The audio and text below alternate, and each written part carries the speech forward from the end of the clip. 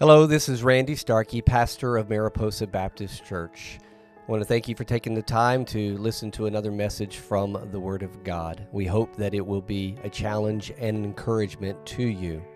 If you are not a part of a local church, we would love to have you come and gather with us. We meet together every Sunday morning at 9:30 for Bible study and 10:30 for our worship service. We also meet again on Wednesday evenings at 7 o'clock for prayer and Bible study together. Again, we would love to have you come and join together with our body of believers to grow in your faith. We are located at 1251 Mariposa Road, Stanley, North Carolina, zip code 28164. Again, that's 1251 Mariposa Road, Stanley, North Carolina. You can also go to our website to find out more information at www.mariposabc.org. And now, a message from God's Word. Take your Bibles and turn with me to the book of Acts as we continue our time there. Now, if you pay attention to the portion of Scripture that is listed on the screen, you might be struck with a great deal of fear. Now, while I pride myself, using pride in a positive sense, to be a preacher who preaches through Scripture expositionally, there are most certainly times when taking that literally, verse by verse, would not be the most beneficial, partly because the meaning comes in the context overall. So we're not going to walk through this verse by verse, and so you can rest easy. Although we are going to read the entirety of that, so our Scripture reading will be a little longer this morning.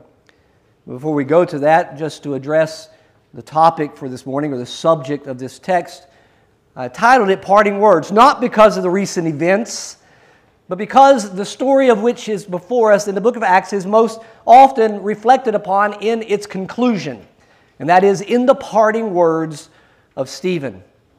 Most of us, as we think of the story of Stephen, if you're familiar with it, are familiar with how it ends, Stephen being persecuted and stoned, and in his parting words declares, "I see the heavens open and the Son of Man standing at the right hand of God." And then one final statement, "Lord, forgive them. Do not hold this sin to their charge."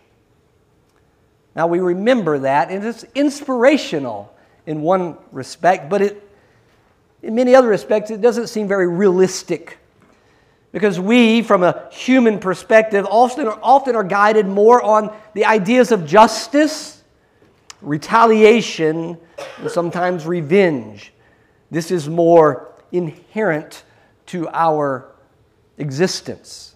We are people who want justice, and most certainly we should be people who do indeed pursue justice in the moment. But as Christians, we understand that justice most certainly will not always be served in this life, but that is not evidence that justice will not be served, but rather that justice will fully and finally be served for all people of all times, everywhere.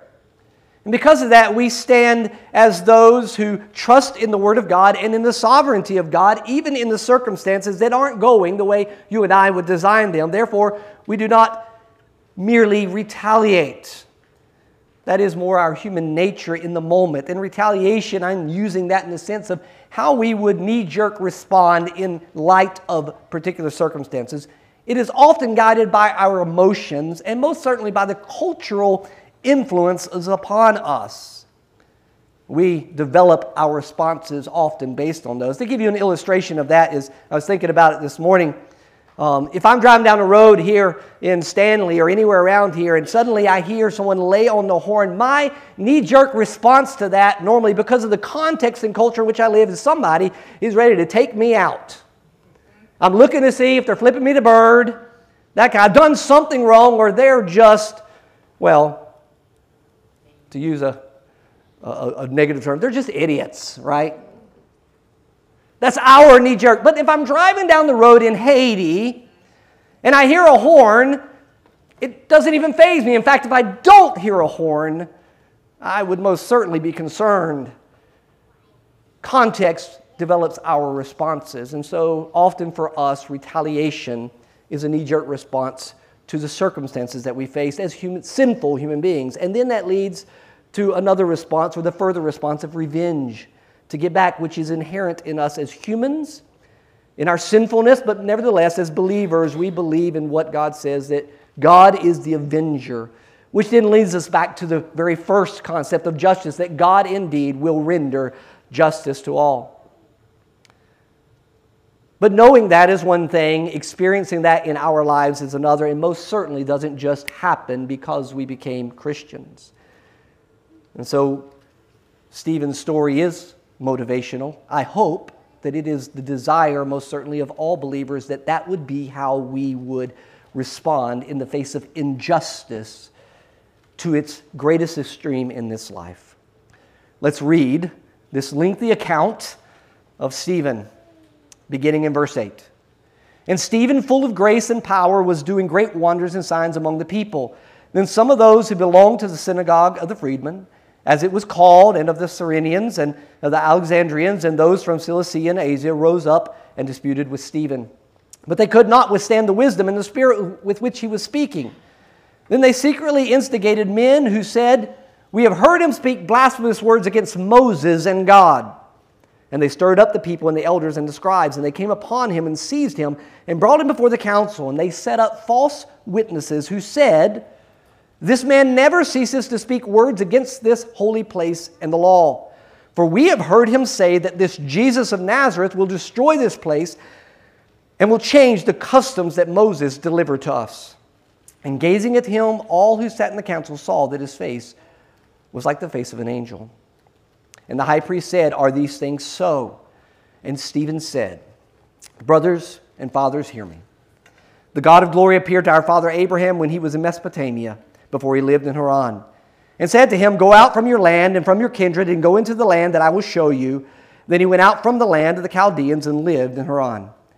And after his father died, God removed him from there into this land in which you are now living. Yet he gave him no inheritance in it, not even a foot's length, but promised to give it to him as a possession and to his offspring after him, though he had no child.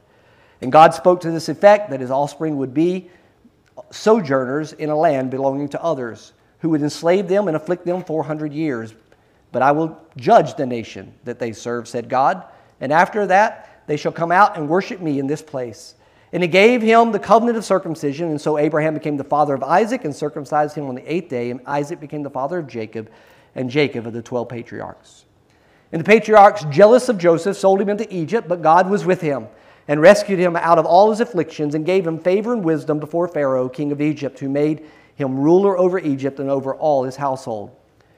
Now there came a famine throughout all Egypt and Canaan, and great affliction, and our fathers could find no food. But when Jacob heard that there was grain in Egypt, he sent out our fathers on their first visit. And on the second visit, Joseph made himself known to his brothers, and Joseph's family became known to Pharaoh. And Joseph sent and summoned Jacob his father and all his kindred, 75 persons in all. And Jacob went down into Egypt, and he died, and he and our fathers, and they were carried back to Shechem and laid in the tomb that Abraham had bought for a sum of silver from the sons of Hamor in Shechem. But as the time of the promise drew near, which God had granted to Abraham, the people increased and multiplied in Egypt until there arose over Egypt another king who did not know Joseph. He dealt shrewdly with our race and forced our fathers to expose their infants so that they would not be kept alive. At this time Moses was born, and he was beautiful in God's sight. And he was brought up for 3 months in his father's house. And when he was exposed, Pharaoh's daughter adopted him and brought him up as her own son. And Moses was instructed in all the wisdom of the Egyptians, and he was mighty in his words and deeds. When he was 40 years old, it came into his heart to visit his brothers, the children of Israel. And seeing one of them being wronged, he defended the oppressed man and avenged him by striking down the Egyptian. He supposed that his brothers would understand that God was giving them salvation by his hand, but they did not understand. And on the following day he appeared to them as they were quarreling and tried to reconcile them, saying, "Men, you are brothers. Why do you wrong each other?"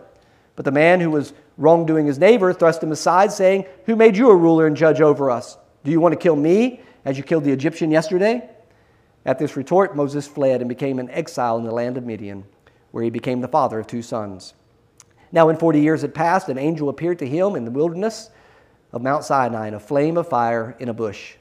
When Moses saw it, he was amazed at the sight, and as he drew near to look, there came the voice of the Lord. I am the God of your fathers, the God of Abraham and of Isaac and of Jacob. And Moses trembled and did not dare to look. Then the Lord said to him, take off your sandals from your feet, for the place where you are standing is holy ground. I have surely seen the affliction of my people who are in Egypt, and have heard their groaning. And I have come down to deliver them, and now come, I will send you to Egypt. This Moses, whom they rejected, saying, who made you ruler and a judge? This man God sent as both ruler and redeemer by the hand of the angel who appeared to him in the bush. This man led them out, performing wonders and signs in Egypt and at the Red Sea and in the wilderness for 40 years. This is the Moses who said to the Israelites, God will raise up for you a prophet like me from your brothers. This is the one who was in the congregation in the wilderness with the angel who spoke to him at Mount Sinai and with our fathers. He received living oracles to give to us. Our fathers refused to obey him, but thrust him aside, and in their hearts they turned to Egypt, saying to Aaron, make for us gods who will go before us. As for this Moses who led us out from the land of Egypt, we do not know what has become of him. And they made a calf in those days and offered a sacrifice to the idols and were rejoicing in the works of their hands. But God turned away and gave them over to worship the host of heaven, as it is written in the book of the prophets. Did you bring to me slain beasts and sacrifices during the 40 years in the wilderness, O house of Israel? You took up the tent of Moloch and the star of your god Rephan, the images that you made to worship, and I will send you into exile beyond Babylon. Our fathers had the tent of witness in the wilderness, just as he who spoke to Moses directed him to make it according to the pattern that he had seen. Our fathers in turn brought it in with Joshua when they disposed the nations that God drove out before our fathers. So it was until the days of David, who found favor in the sight of God and asked to find a dwelling place for the God of Jacob. But it was Solomon who built a house for him. Yet the Most High does not dwell in houses made by hands, as the prophet says, heaven is my throne and earth is my footstool. What kind of house will you build for me, says the Lord? Or what is the place of my rest? Did not my hand make all these things? You stiff-necked people, uncircumcised in your heart and ears, you always resist the Holy Spirit, as your fathers did, so do you. Which of the prophets did your fathers not persecute? And they killed those who announced beforehand the coming of the righteous one, whom you have now betrayed and murdered. You who received the law as delivered by angels and did not keep it. Now when they heard these things, they were enraged, and they ground their teeth at him. But he, full of the Holy Spirit, gazed into heaven and saw the glory of God, and Jesus standing at the right hand of God. And he said, behold, I see the heavens opened, and the Son of Man standing at the right hand of God. But they cried out with a loud voice and stopped their ears and rushed together at him. Then they cast him out of the city and stoned him. And the witnesses laid down their garments at the feet of a young man named Saul. And as they were stoning Stephen, he called out, Lord Jesus, receive my spirit. And falling to his knees, he cried out with a loud voice, Lord, do not hold this sin against them. And when he had said this, he fell asleep. Our Father, as we contemplate this particular text, we pray that you would use it to teach us. We know, Lord, that this is your word. It's not by chance. It's not left to our opinions and merely our ways of deciding to practically respond, but rather it's left to the power of your Spirit work, revealing to our hearts and our minds the very power of the Word of God that is at work in us. So Lord, help us to hear your word today. May we not place ourselves above the authority of the word, but rather may we be willing to submit ourselves underneath the authority of your word and allow your word to convict our hearts, to shape our thinking, and to transform our lives, ultimately conforming us to the image of our Lord and Savior, Jesus Christ. For it's in his precious name that we pray. Amen. It's a lot of text, and in reading such a lengthy text, it's easy for us to merely get lost in the story, which that in itself is not a bad thing, to hear the story, but hopefully to hear it in such a way that our minds and our hearts engage and begin to ask some questions. And with the first being, what does this have to do with me? And even more importantly, what does this have to do with us as a body of believers, as a corporate body that God has called together? And it's to that end that we seek to understand the text. It's not just a window into the history of events, but it is recorded by God's sovereign decision to reveal this particular word to us for a reason.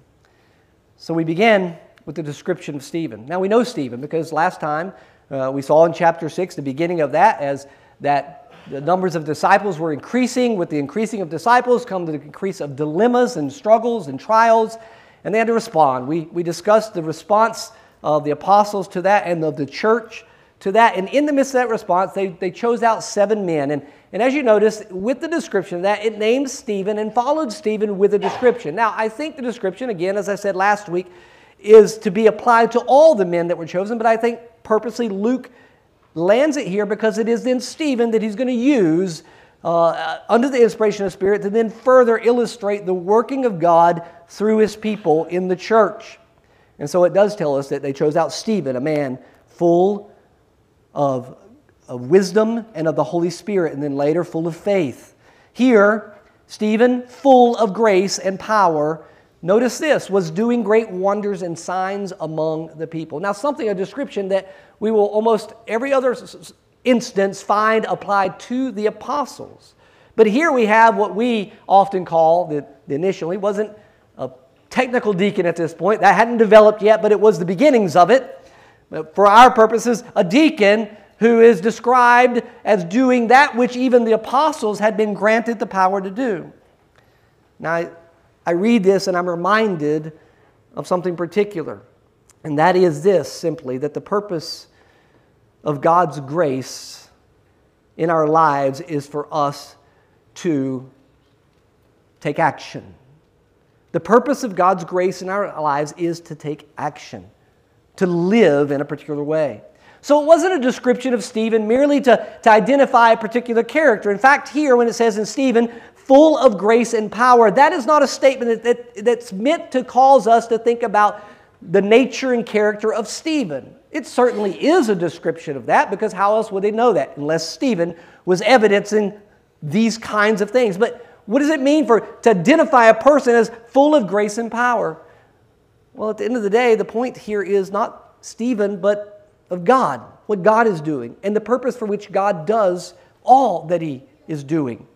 It is on God, or by the power of God, or for the purpose of God, that Stephen was full of grace. It's not a description of him being, as we would often say, Stephen was a gracious man. No, that's not what it means. Full of grace has everything to do with what God was doing in Stephen. Stephen was full of grace because of the gracious gifting of God. And the power that Stephen had wasn't a power of his own, but a power that is based upon God being at work in his life. Stephen was not an apostle, but he was amongst the disciples, the masses, until being chosen for a particular reason, because it was evident that God was moving in his life. But here's the point I want to make. That Stephen, in this case, was a passive, so to speak, agent of this being full of grace and power. This was God's active doing in his life. And God does this in one sense or another in every believer's life. God is filling believers, His children, with grace. And He's filling them with power. How do I know that? Well, we can go to other passages in Scripture to identify that. We go back to the beginning of Acts when Jesus instructed His disciples to wait for Him and wait for the coming of the Holy Spirit. But at that time that they would be filled with power and that they would be His witnesses, both in Jerusalem and Judea and Samaria and to the ends of the earth.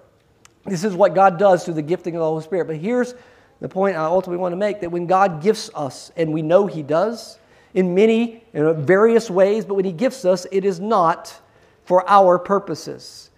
It is not for our best life now. It is not for us to get good jobs. It is not for us to live at ease and have nice houses. It is for us to employ those gifts to the ends of the gospel going forth to the ends of the earth, beginning right across the street.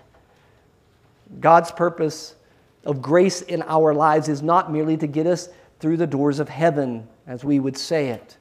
It has a purpose here and now. Our eternal lives begin the day we were born again. God filled us with His grace, and He gave us all of His grace. And He fills us with power for that which He calls us to, whether that's right next door or On the other side of the earth, God empowers His people with purpose. And we are to be reminded, even in the life of Stephen, what we might call an ordinary man, except for the work of God in him, employed these gifts in such a way that it became very evident to the people around him that God was at work in him. Thus, they could define him or describe him as a man full of grace and power, doing great wonders and signs among the people. But it wasn't just the people who were saying, wow, look at that, what Stephen's doing. It was among all the people. And so there was more than one response.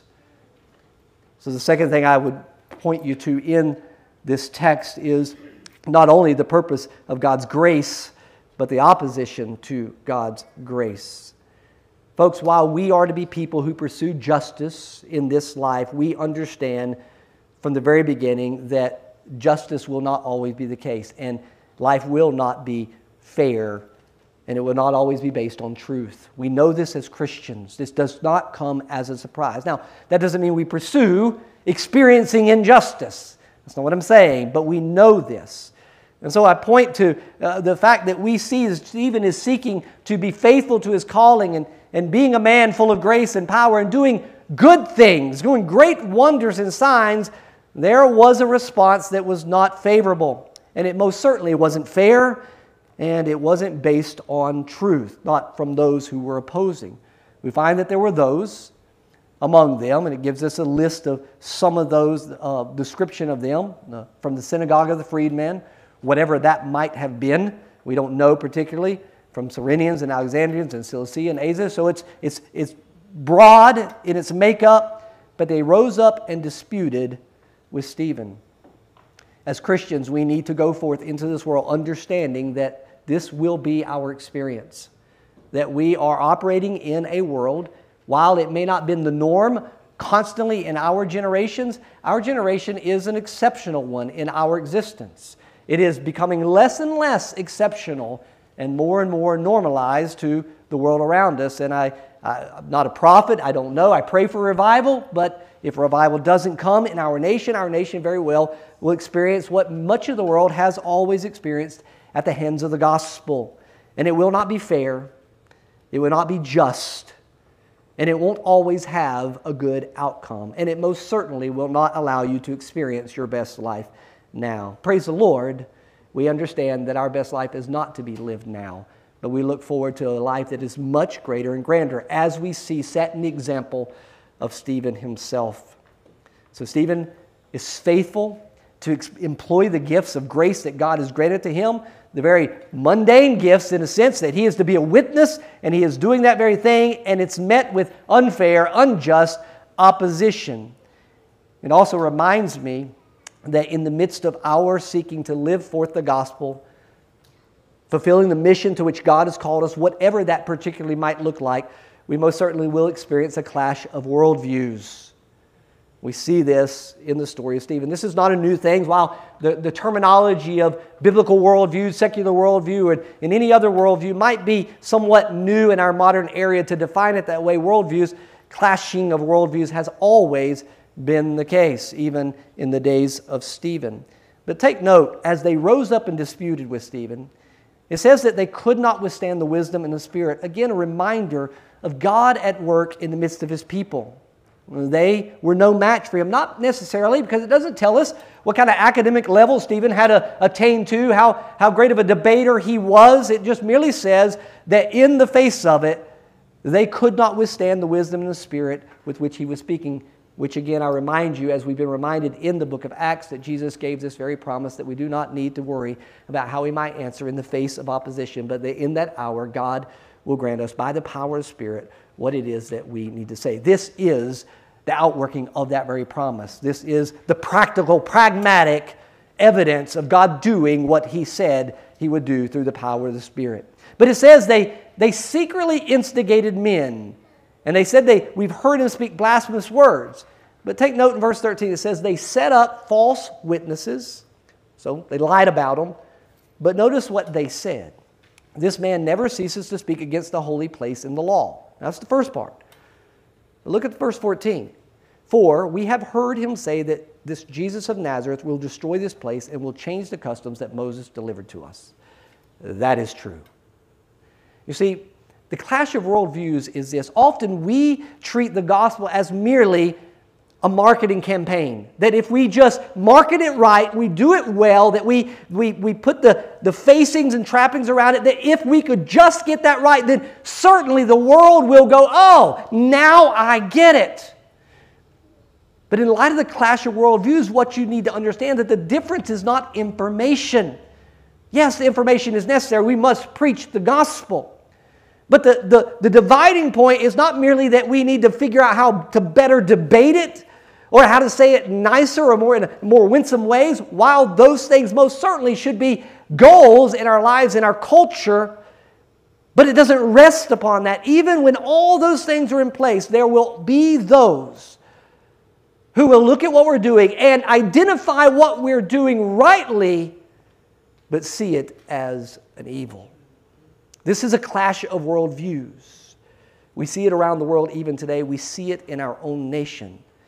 And the more and more we stand firm as Christians, which we really don't have the option, it is our calling to stand firm, there will be those in our own culture, even maybe within our own circles, who we might define as good people, nice guys and gals, but nevertheless, when they hear the truth, their response will not be, oh, now that you've said it that way, I can get on board.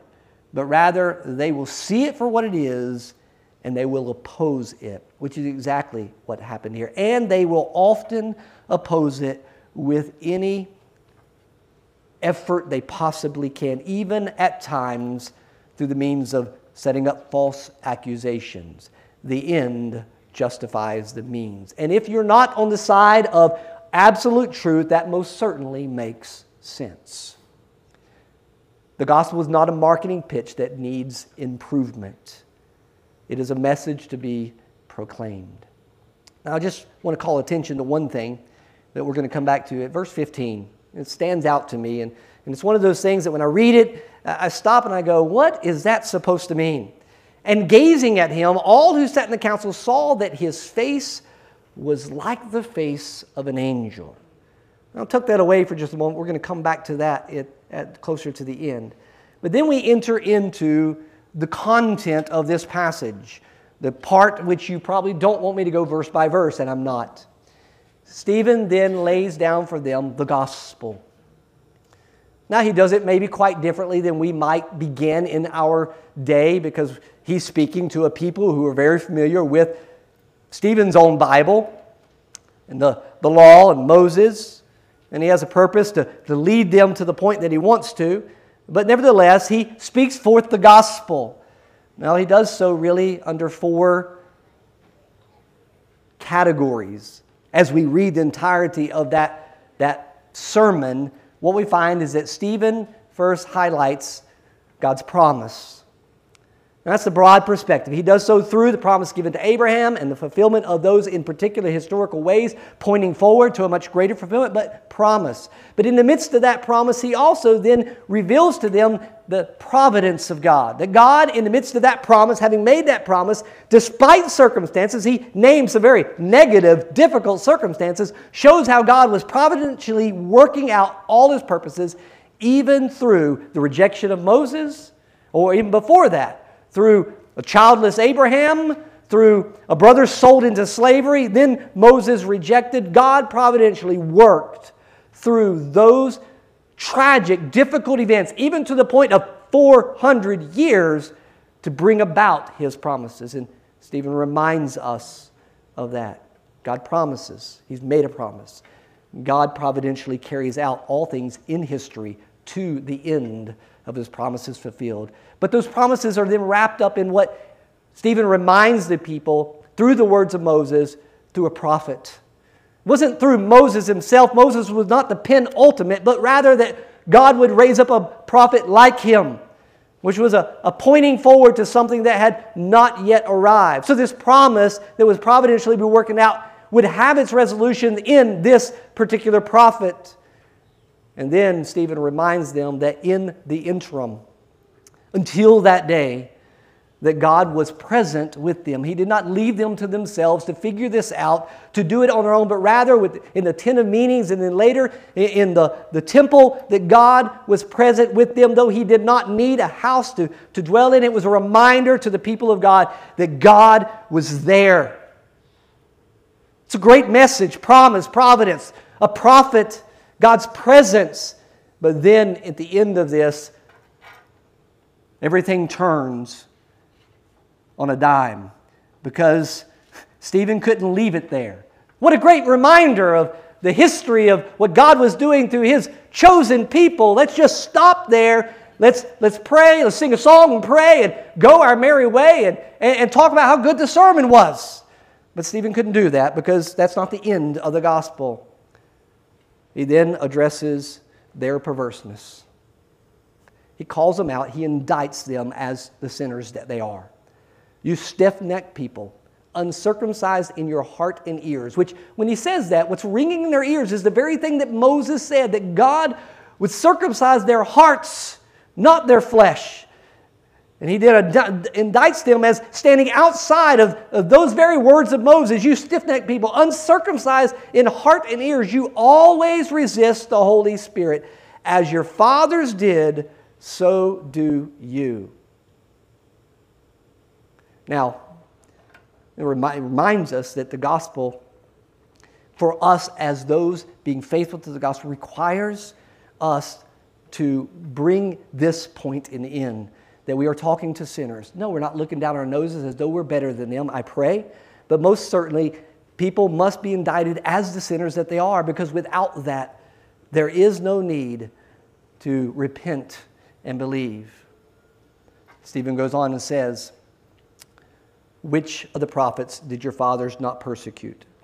And they killed those who announced beforehand the coming of the righteous one. And here's the penultimate of that indictment, whom you have now betrayed and murdered. You, religious people, who received the law, Jews, notice this statement, as delivered by angels, and did not keep it. Now, that last statement has caused a great deal of debate. We go back to the story of Moses receiving the oracles from God, the Torah, and we try to make sense out of Stephen's statement here, delivered by angels. But understand this, in the broadest sense, at the very least, and this is a debatable thing to look into further, but nevertheless, at the broadest sense, what we understand is in this statement, you who received the law as delivered by angels is a broad term. When we say angels, we have this paradigm in our minds of what it is, but angel simply means a divine messenger. In its broadest sense. In a very particular sense, an angel would be one particularly sent by God, applying to a divine being or even to a human being at times in the Scriptures, one who is a messenger of God. But nevertheless, the point is here that they believed that the law had been delivered divinely to them via messenger. Now, what made them so angry, I believe, and Luke points this out to us, is that as they sat there in the beginning, before Stephen even spoke, they recognized, in some sense, whatever it's supposed to mean, that Stephen's face was like the face of an angel. Now, when we read that term, it can be taken merely not to just speaking of his physical face, but his presence. That his presence was there like the presence of an angel. Now, that is not intended for us to sit around and think, well, what does that mean? Well, maybe his face was glowing, or maybe he had a halo over his head. I mean, what would that mean? Is it possible his face was glowing? Sure. We read about that in the story of Moses. He came down from the mountain, and what happened? He had to veil his face, right? Because he'd been in the presence of the Lord. That's a possibility. But Luke doesn't tell us that, nor does Scripture ever tell us anywhere that when we say a face of an angel, this is what it means. It's a visual thing. But no, the point is Luke is trying to make a connection here, because in the presence of the people, there was nothing. There was nothing particular apart from or concerning Stephen of which they could indict him on as a bad person, but rather he sat before them as one who was bringing a divine message. They heard the message. They didn't like the message. And then when he says, you're the guys, by the way, who you believe that the law was granted or given to us by one delivered like an angel, I believe this statement in itself was the final straw. And Luke's pointing out this, that Stephen was indeed a messenger from God. The message that he brought was was equal to it, even beyond the message that Moses brought. It was the fulfillment of that message in the person of the righteous one whom they had now betrayed and murdered.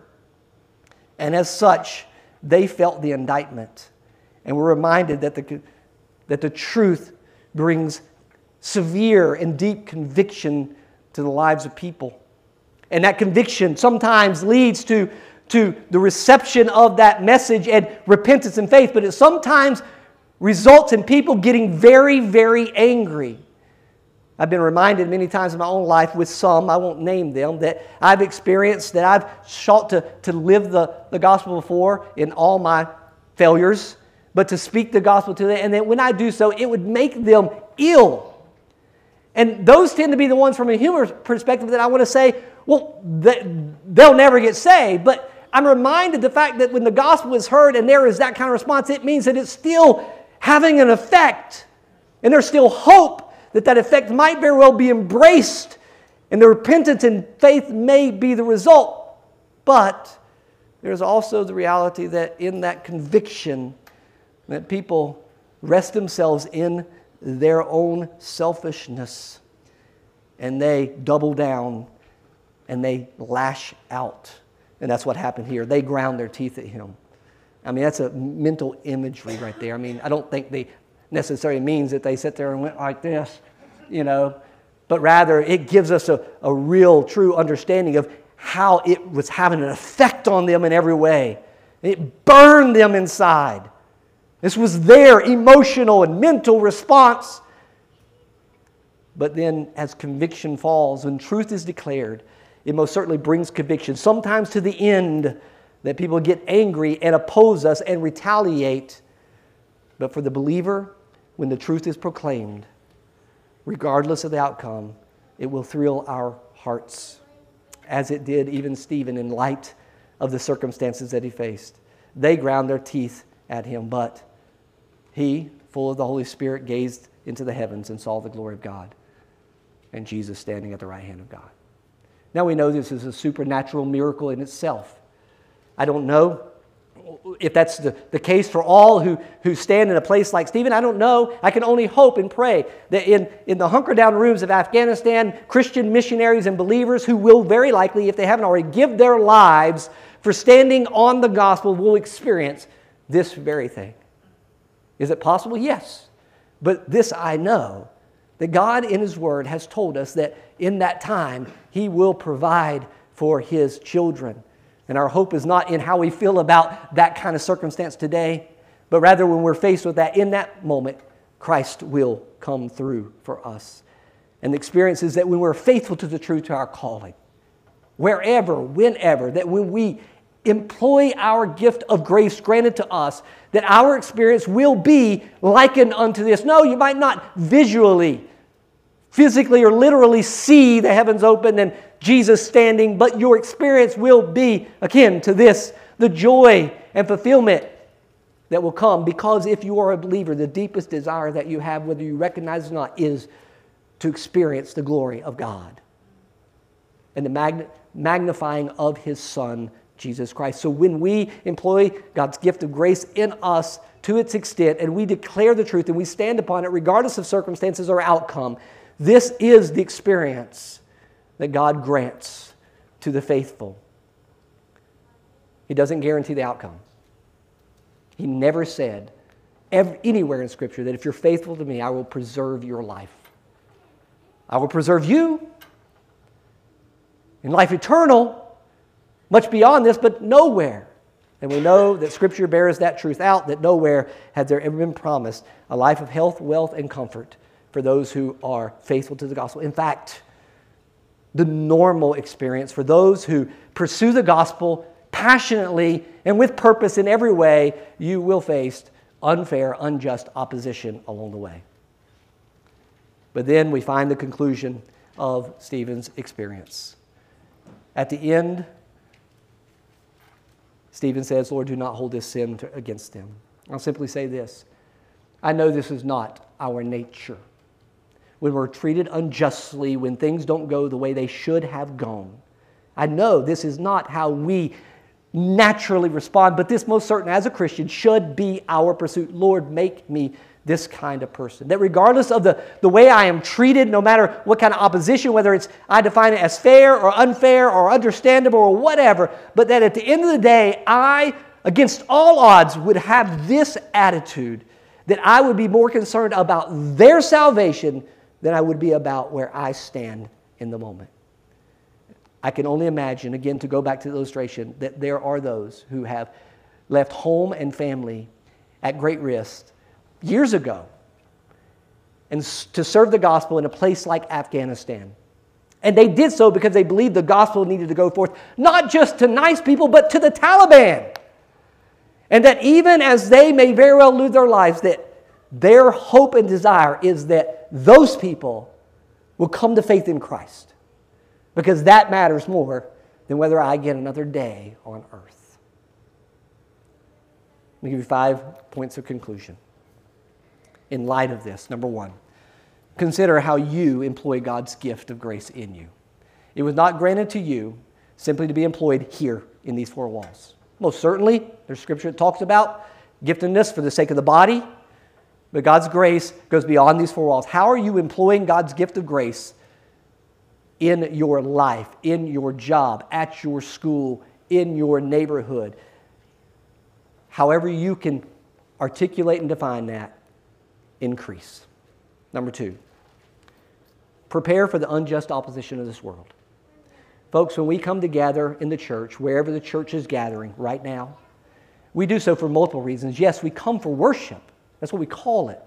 But if we're going to bring that down into some specifics, obviously we are doing things like we're declaring truth to one another. When we sing the truths of the gospel, we're doing it to one another and to our audience of God to declare His goodness. When we listen to the scriptures read and explained, we are listening for the Word of God to do something, to change us, to convict us, to strengthen us.